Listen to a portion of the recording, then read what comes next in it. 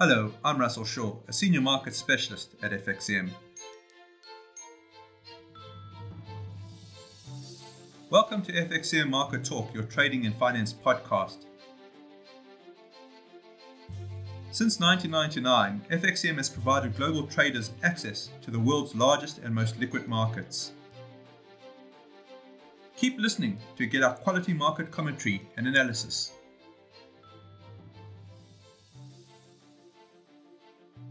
Hello, everyone, and welcome to FXM Market Talk, your trading and finance podcast.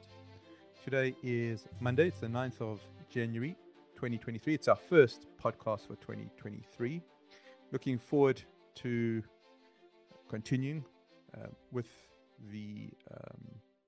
our weekly chat. Mine and Nick's insight is terrific, and I'm going to have him come in a moment.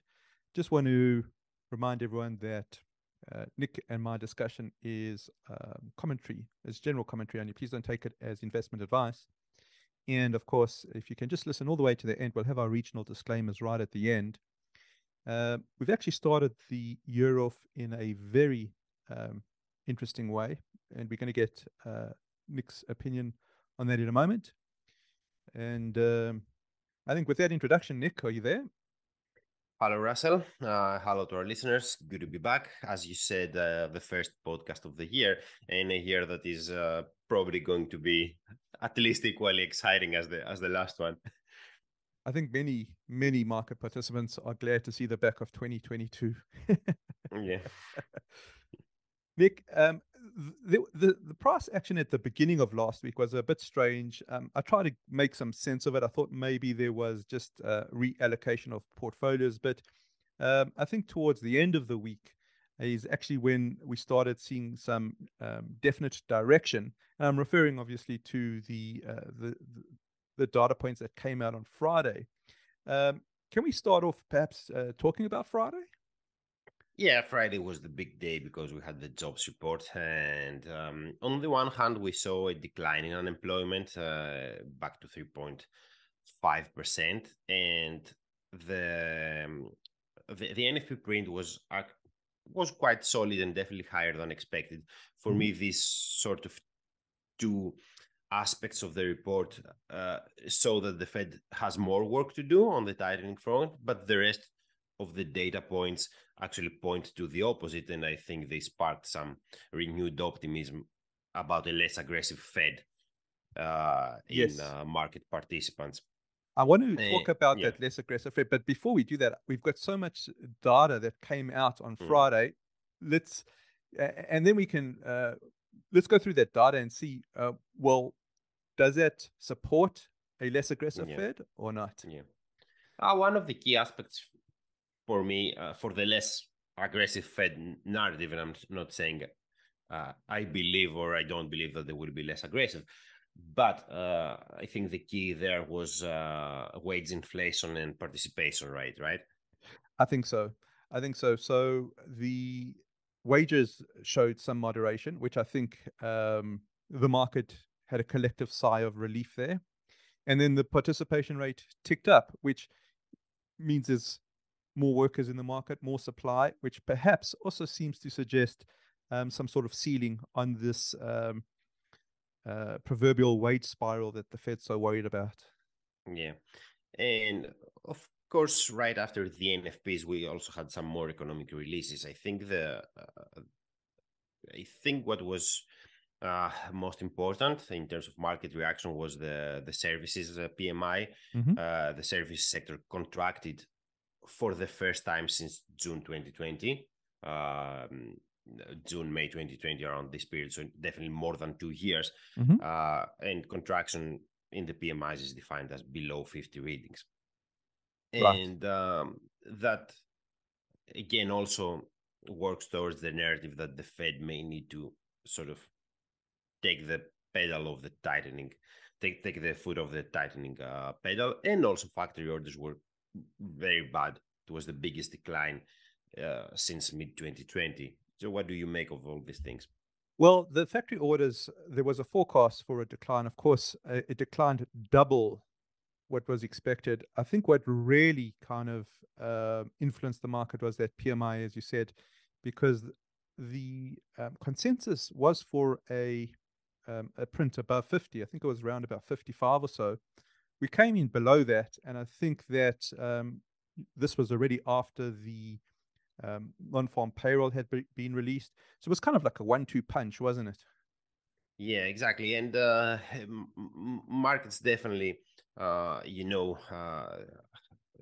these hopes for a Fed pivot were reinforced, I think. And this also shows on the expectations for rates based on, for instance, the CME's Fed Watch tool, which expects 25 basis point hikes in the next meeting. Right. It sees rates peaking at 5%, which is lower than what the Fed believes. And it also sees projects rate cuts on the back half of the year. So that's interesting, because we also had the FOMC minutes out last week, didn't we? Yeah, exactly. And they were very hawkish. Like, we knew they were probably going to be based on the actual outcome of the December meeting. But what was an important part of it was that no participants, and I actually quote here from the FOMC minutes, no participants anticipated that it would be appropriate to begin reducing the federal funds rate target in 2023. That's in stark contrast with what the market expects, and will be interesting to see like who's gonna change tack. Yeah, well, that's it. So just to reiterate your point there, the market sees or expects a pivot. The Fed at the moment, if I understand what you've just read to us, categorically denies it. They don't see a cut in 2023. No member does. Yeah, exactly. And it's also interesting to see over like this week and the next, if we're going to have any Fed talk around this subject, because with the market expecting a 25 basis points hike, if they expect to go more than that, they should prepare markets, at least based on what they have been doing, because we have talked about how they have been doing a very good job at communicating their intentions. So if they want to break away from what the market is currently thinking, they're gonna need to work around it, to work actually on it, on Nick, getting the expectations there. We have seen the labor markets showing some signs of correction, though, haven't we? I mean, we've seen Amazon shedding, I think that they were shedding 18,000 jobs. Yeah. Today, Goldman Sachs announced 3,200. So the narrative is kind of shifting, isn't it? Yes and no for me. Yes, because definitely, and in the NFP's data, we can see that there is a slowdown in the job growth creation. But the tech sector is the main sector where we've been having layoffs, and Right. I don't know if this is necessarily representative of the whole, of the job market. We have seen other sectors being more resilient in that, but it's clearly that the Fed's actions and other factors potentially do have an impact on the job market. But the question is not if they're having an impact, because they are, but is it enough for the Fed? Right. And what I think with that, perhaps we can move into this week, because we're getting the inflation data out this week, and that's really what the Fed is looking at primarily, isn't it?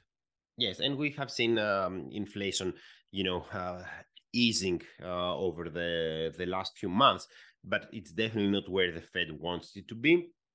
Headline CPI has been easing since the June peak of 9.1% year over year, and the last figure was at 7.1%. The headline CPI for December was 7.1%. It definitely does show progress, but probably there's the Fed wants it to move more.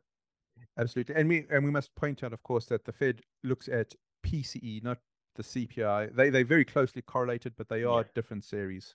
Yeah, their preferred measure is the PCE and the core in particular. Another point of discussion. So we've got the economics. I think we've spoken about that, But of course, the finance comes to the fore this week, doesn't it? On Friday. Yeah, so we have the earnings season kicking off this week, and in the United States, the big banks are the ones that traditionally start unofficially, but traditionally they start the season. We have banks such as JP Morgan reporting on Friday. It's the fourth quarter results, but we also have Delta Airlines on the same day, and the airline sector and the hospitality industry in general, tourism and hospitality industry, is something to look into during this season. So definitely I will be eager to see what's going on. I don't know if you have anything in particular you're looking around the banks. Well, I think just with the Goldman Sachs announcement that they are shedding 3,200 jobs, I think it's worth just keeping an eye on what the banks say in terms of cost controls. So I think that's something to keep an eye on. Yeah, and also one thing that sort of does bode with the whole airline and hospitality industry that I talked a bit earlier is also how China is going to do in terms of let's say moderating the aggressiveness of the COVID-19 controls. We've seen that they have sort of stepped away from the zero COVID policy, from those strict measures, and they actually eased the restriction on international flights starting on Sunday. And that has helped oil. It has also helped market mood in general. Yeah.